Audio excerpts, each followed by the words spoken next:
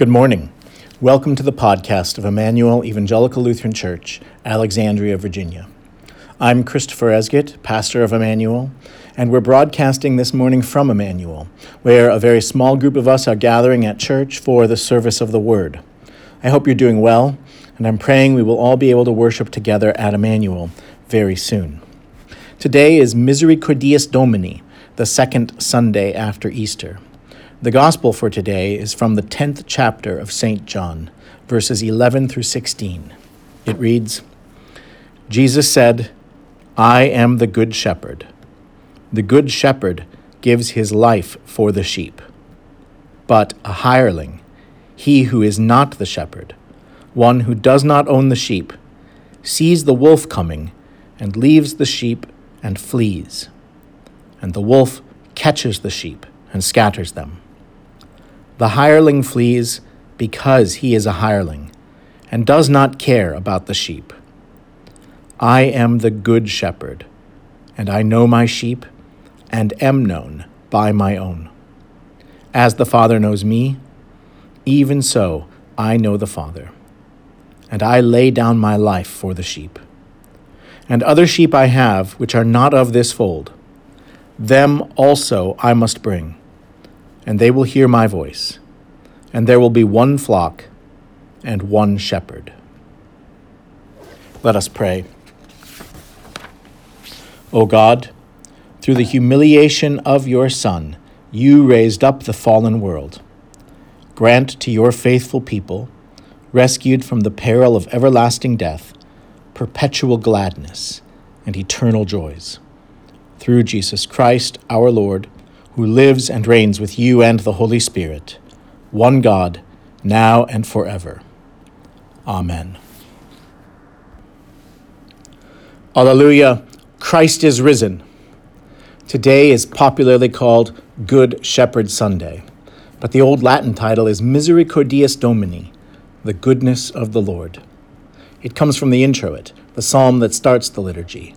The earth is full of the goodness of the Lord. We can see God's goodness in nature, and perhaps recognize that even more now that all the parks are closed.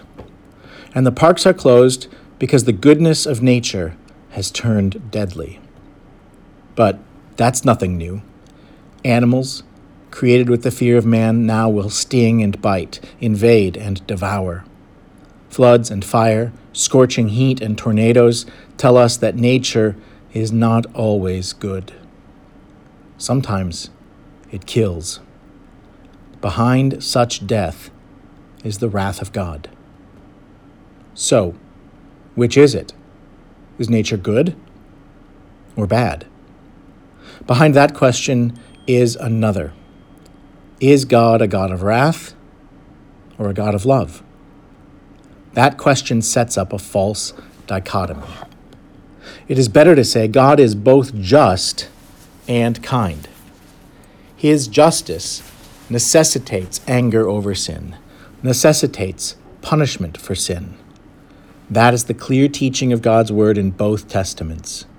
You can see these two teachings, judgment and mercy, side by side in today's reading from Ezekiel.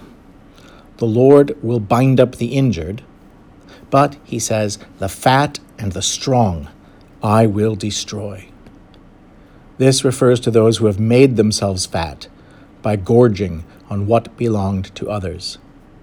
And they used their strength, they used power to abuse and hurt the weak. There will be a judgment. There will be a reckoning. The Word of God says, because of your hard and impenitent heart, you are storing up wrath for yourself on the day of wrath, when God's righteous judgment will be revealed. Christianity is not a license to sin. That is abusing God's mercy. Again, it is written, do you suppose that you will escape the judgment of God?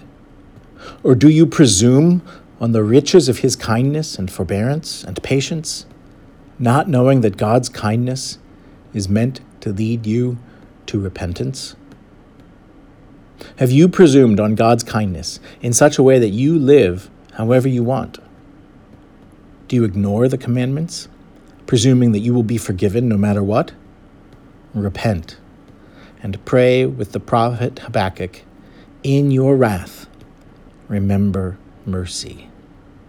In your wrath, remember mercy. The picture of the Good Shepherd is more complicated than a gentle pastoral scene with lambs frolicking. The teaching of the Good Shepherd shows both God's wrath and his mercy, or better, how God remembers mercy in the midst of wrath. Mercy comes to the sheep through wrath. The shepherd dies for the sheep, suffering the wrath the sheep deserve. So what does this mean for you? It means that your new life now looks like your shepherd. St. Peter says this is what it now means to be a disciple of Jesus, a follower of Christ, that you imitate the sufferings of Jesus, that his death is the example for your life.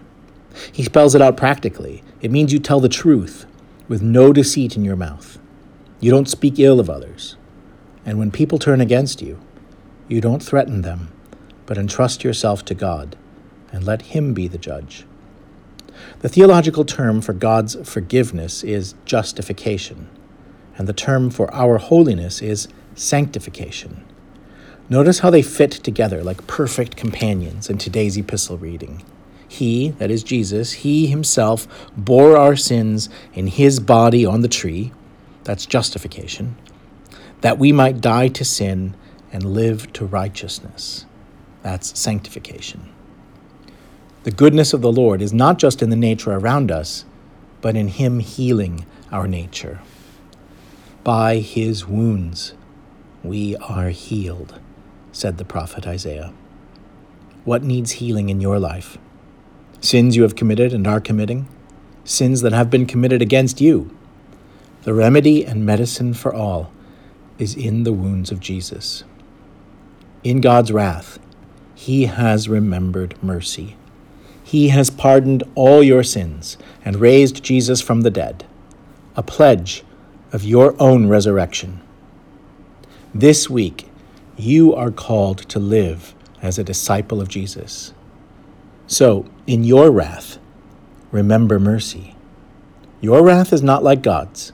It is rarely, if ever, justified. In wrath, remember mercy. Remember God's mercy to you. Remember to be merciful to your neighbor. Remember Jesus. In his wounds is your healing. And when we come to the day of resurrection, then will the words be fulfilled completely. The earth is full of the goodness of the Lord. In the name of Jesus, amen.